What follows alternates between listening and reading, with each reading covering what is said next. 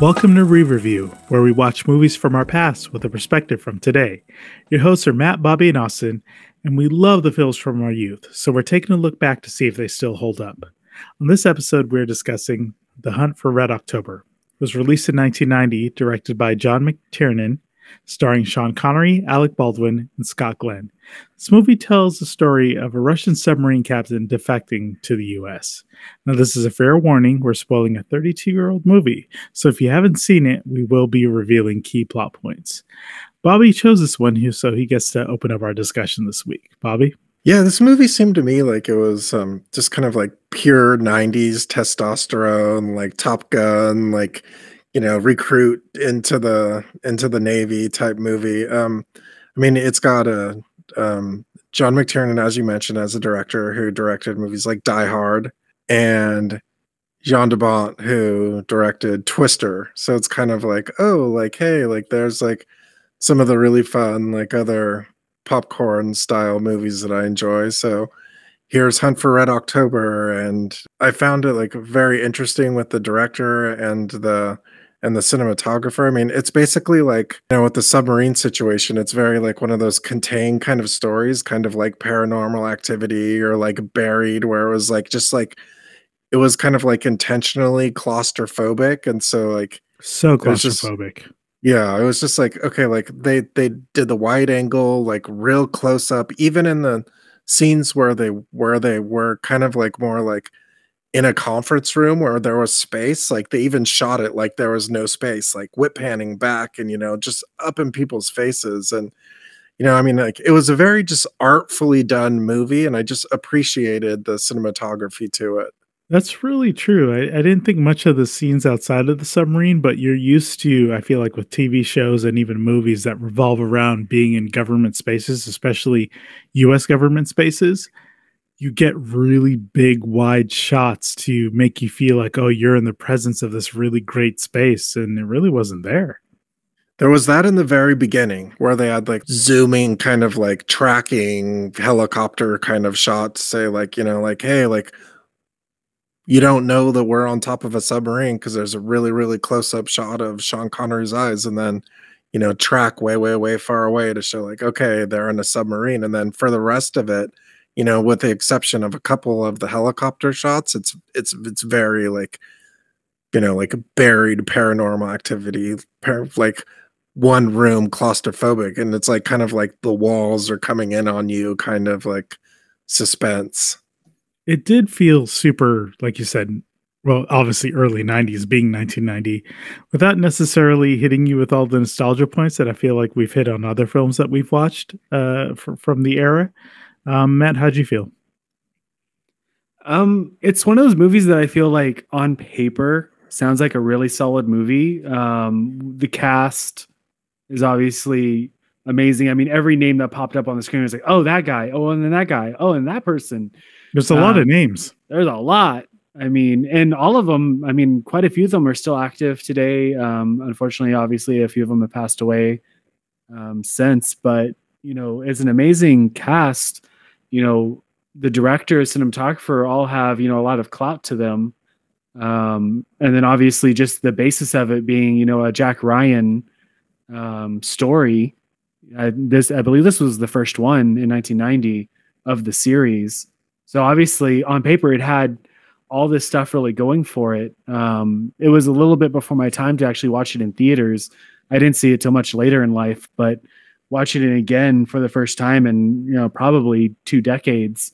Before your time. Hold on. You were alive, sir. I was alive, but I was in another country and I was way too young to be watching a movie like this. I was watching Care Bears and stuff like that. I think I saw it on TV, pan and scan on like a 13-inch TV. And really? So that sounds glorious. A CRT TV. Yeah, seeing it on a bigger screen in its full aspect ratio is, much better for the cinematic experience. I definitely think that it would have been an interesting movie to watch in theaters. I think that the scale of it being much more compressed, as well as the nature of a submarine and being underwater, being very sound driven, being very atmospheric, I think it would have been pretty interesting to have the full surround sound going with the screen as big as it is in front of you. I'm watching this on a 40-inch screen, and I can only imagine what it would have been like to have been inside of a theater to watch it. Obviously, back in the day type theater, but still would have been pretty nice to see. As far as my thoughts on it, it was enjoyable. I feel like the pacing was a little bit slow at the beginning. I definitely think that it picked up as it went on. There was parts where I did find myself drawn into the story. Again, the cast was pretty solid. I'm still torn on my thoughts on Sean Connery as a Russian sea captain. It's really hard to ignore the Scottish sea captain. Hold on, let's get this clear. So I will point out that I do appreciate the fact of the conversion from Russian to all of a sudden it's English, and that was really interesting. That I think that the way they did it was pretty interesting. I had forgotten how they did it with the zoom in on Sam Neill's mouth as he's talking, and then doing the slow gradient between the fade in and fade out between the two. And kudos to them for learning as much Russian as they probably did in order to do that. But then again, I don't know, maybe they had voiceover people come in and do that. But probably be wise. They still, having that conversion come in or whatever was good. Obviously it's something that happens more often now, but I do like the fact that it starts with Russian and transitions to English as opposed to just having them speaking English, right?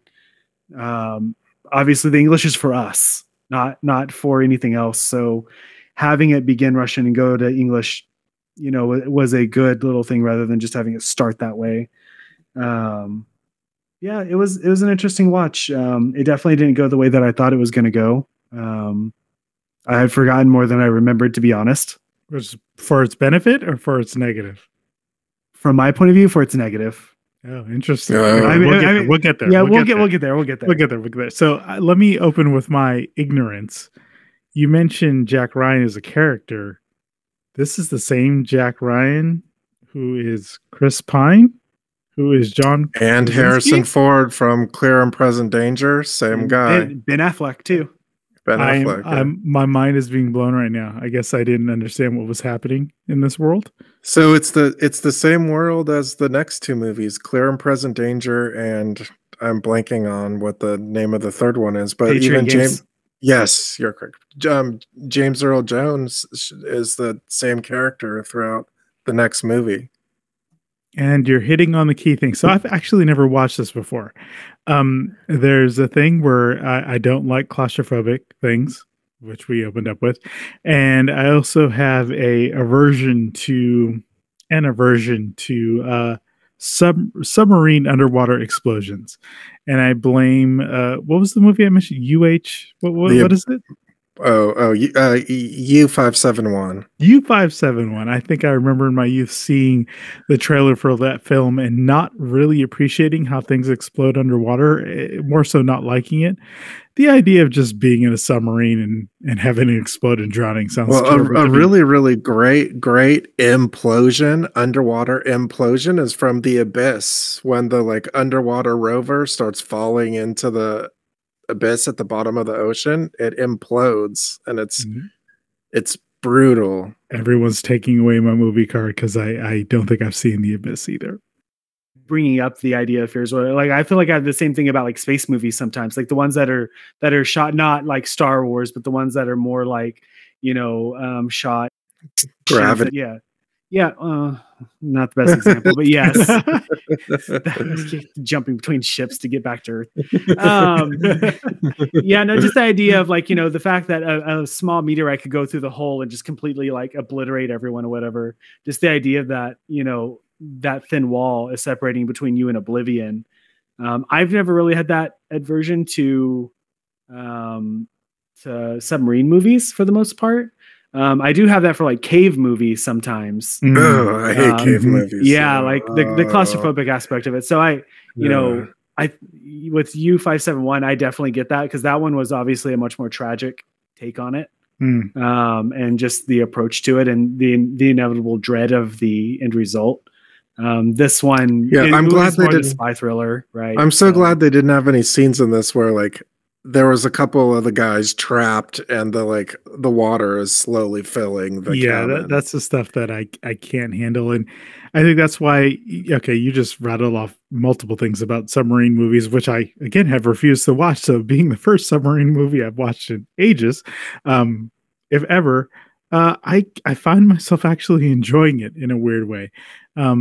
I felt the story was compelling enough. I got into it, even though a lot of things felt missing. A lot of things felt really given over to the characters, where specifically where like Alec Baldwin, Jack Ryan, the character himself, is like, I know Ramius, I know Captain Ramius, I know exactly how this person thinks, and then it just works out perfectly that's exactly how Ramius thinks. That may be a detriment, but I didn't mind it. And really, the whole time I was like, okay, I can just give in to this entire story, even though I don't know full motivation. All we got for Ramius is that his wife died, and he clearly despises, the Russian government as a result of losing his wife. So therefore, he's doing this. But I was kind of bought into it, and ultimately, what pulled me away was the use of technology at the most part, seeing the way they did the missiles, just the. You mean not the technology portrayed by the submarines, but like you mean like the filmmaking technology of like Yes, correct. the special effects and the compositing the and special stuff like effects, not the technology in the world that they created for the story, but the actual looking at the film. There were just Mhm. parts that I was just like, this is really ugly. Yeah, the matte painting and the matte tracking was Right. Yeah. well, it's so weird because a lot of the submarine shots I thought were really good. I think that Mhm. obviously they used fog and stuff like that to give the impression of it being underwater. But as soon as a torpedo showed up, or those little green deflectors, The that were defense, the countermeasures, torpedo defense. Yeah. yeah, as soon as those popped out, and then the final shot with the night to day conversion or whatever, it hurt, and it I can't even imagine seeing that on the big screen like that. That pulled me out for a little bit. I was like, oh no. I know we're Yeah, jumping ahead, but why that shot? This is the end of the movie, and it just was ugly. It was so bad. Yeah, it was clearly like on a stage, I wonder if they didn't have that scene originally and it was like a pickup kind of situation.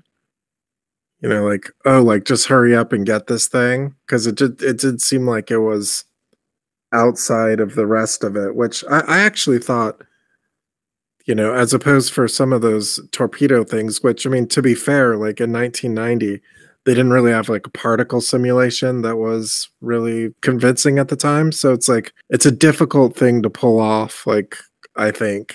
But here's the thing, at least from my point of view, and I feel like other movies have done this really well. I still haven't watched, what was it, Greyhound with Tom Hanks. That's another submarine movie. Yeah. You don't show it.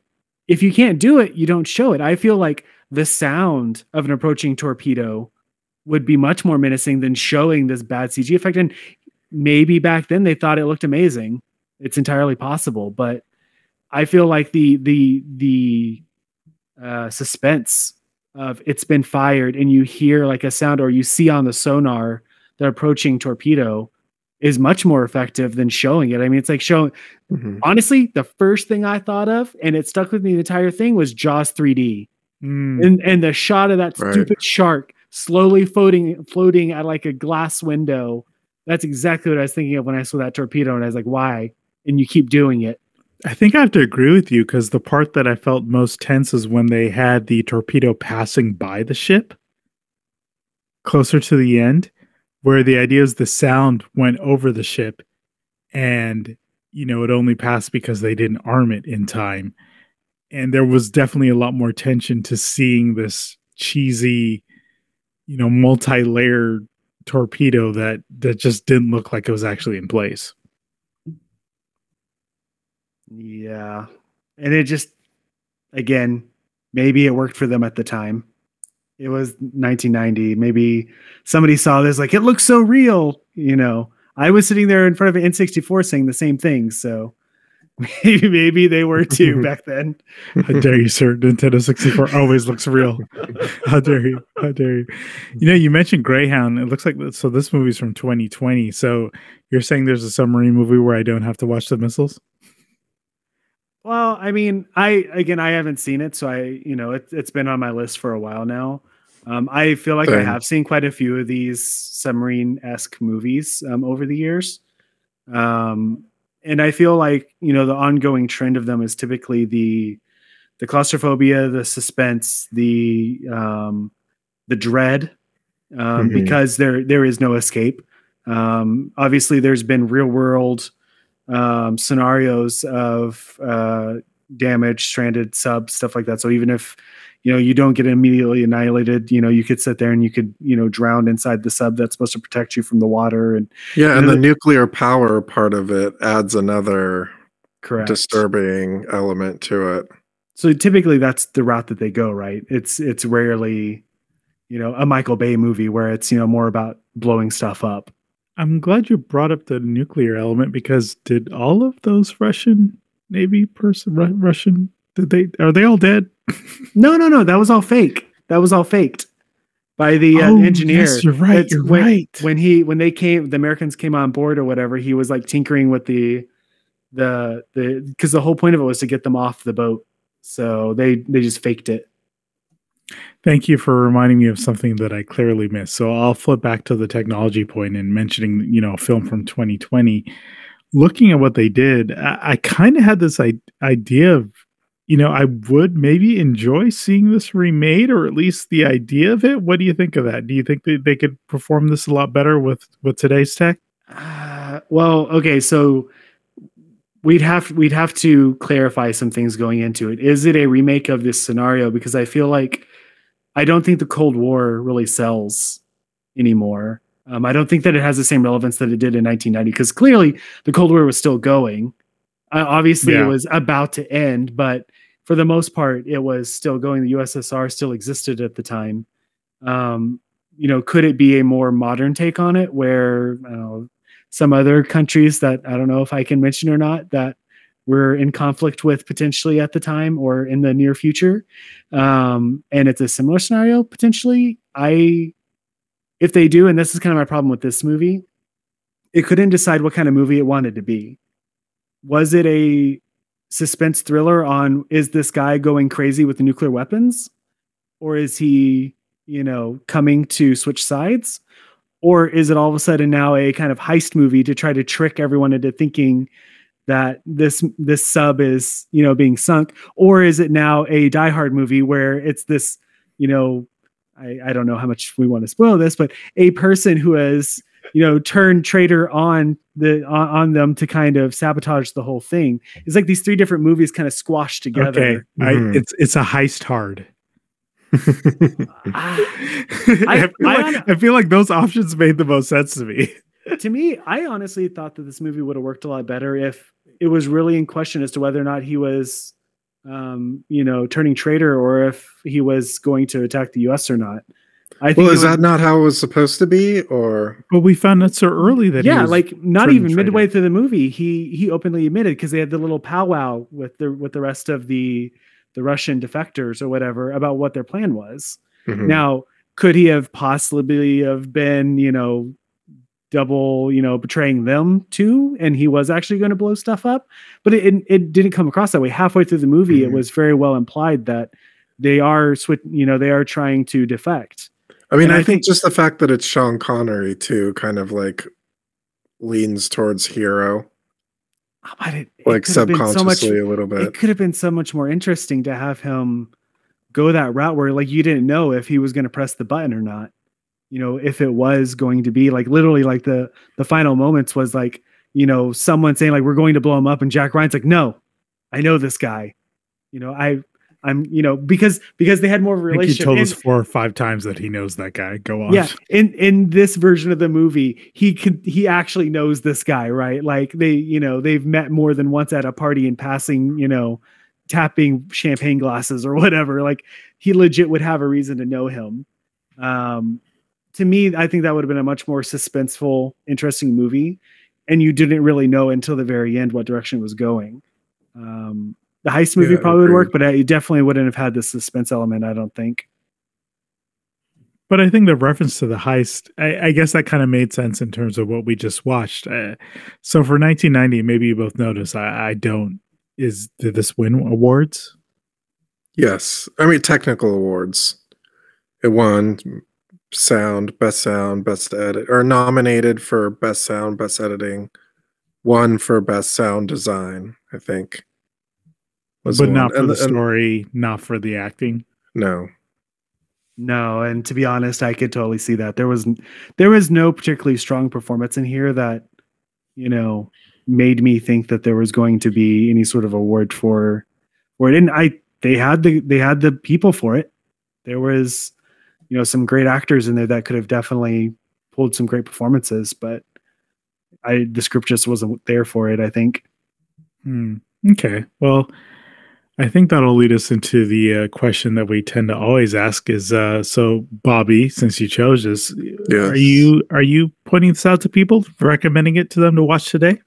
I mean, I think it's a pretty interesting point in movie history, and I think that it comes from some of those, those powerhouses of, I mentioned Die Hard and Twister and some of those other films that some of the other people are involved in. And, I thought it was, like a pretty solid entry. I mean, the submarine genre is kind of like a very interesting subgenre, going on. And especially like the whole Jack Ryan thing. If people are interested in the whole Jack Ryan thing, I think that's very interesting too. So there's a lot of big Tom Clancy fans. So if you're a Tom Clancy fan, it's got to be on your list with all the other 8. Read a book and play a video game. Yeah, right. Whatever movies. Matt, are you telling people to watch this one? To be completely honest, probably not. I think there's better Jack Ryan movies out there that you could watch. It's not a bad movie by any means, but as a Jack Ryan movie, there's definitely better options. And as a submarine movie, I think there's better options too. Yeah, I mean, what's interesting is that it's almost like it's not a Jack Ryan movie. He's kind of like a supporting character. Right, yeah. A supporting character in his own movie. Right. Supporting to the submarine itself. Yes. Yeah, literally. Yeah, I guess I have to mix it up in terms of, I think I both want to watch more Jack Ryan and submarine movies. I think that's A and B. I guess I want to see more of this world after watching this. I'm surprised because I definitely put this movie off for all the reasons that I mentioned earlier and just not in my wheelhouse or something that I would watch. And now I'm saying, maybe I'll give another submarine movie a try. Maybe I should start with the 2020 Tom Hanks movie and not go in order with something that might actually freak me out. But for me, it's a little bit of a give it a watch. It's interesting that we finally have something of a conflicting answer here, but it's good to know that Matt's saying, don't waste your time. And I'll probably watch it. I'll probably watch more things in the series. And Bobby says, give it a go. So making me the bad guy. Always the case. So it's good to know that we have those different perspectives to kind of see this movie in particular, because as you mentioned, it's a little dry at points, but again, I'm landing on, I think it's a little bit worth watching. So as always, thank you so much for listening. And remember, the hard part of playing chicken is knowing when to flinch.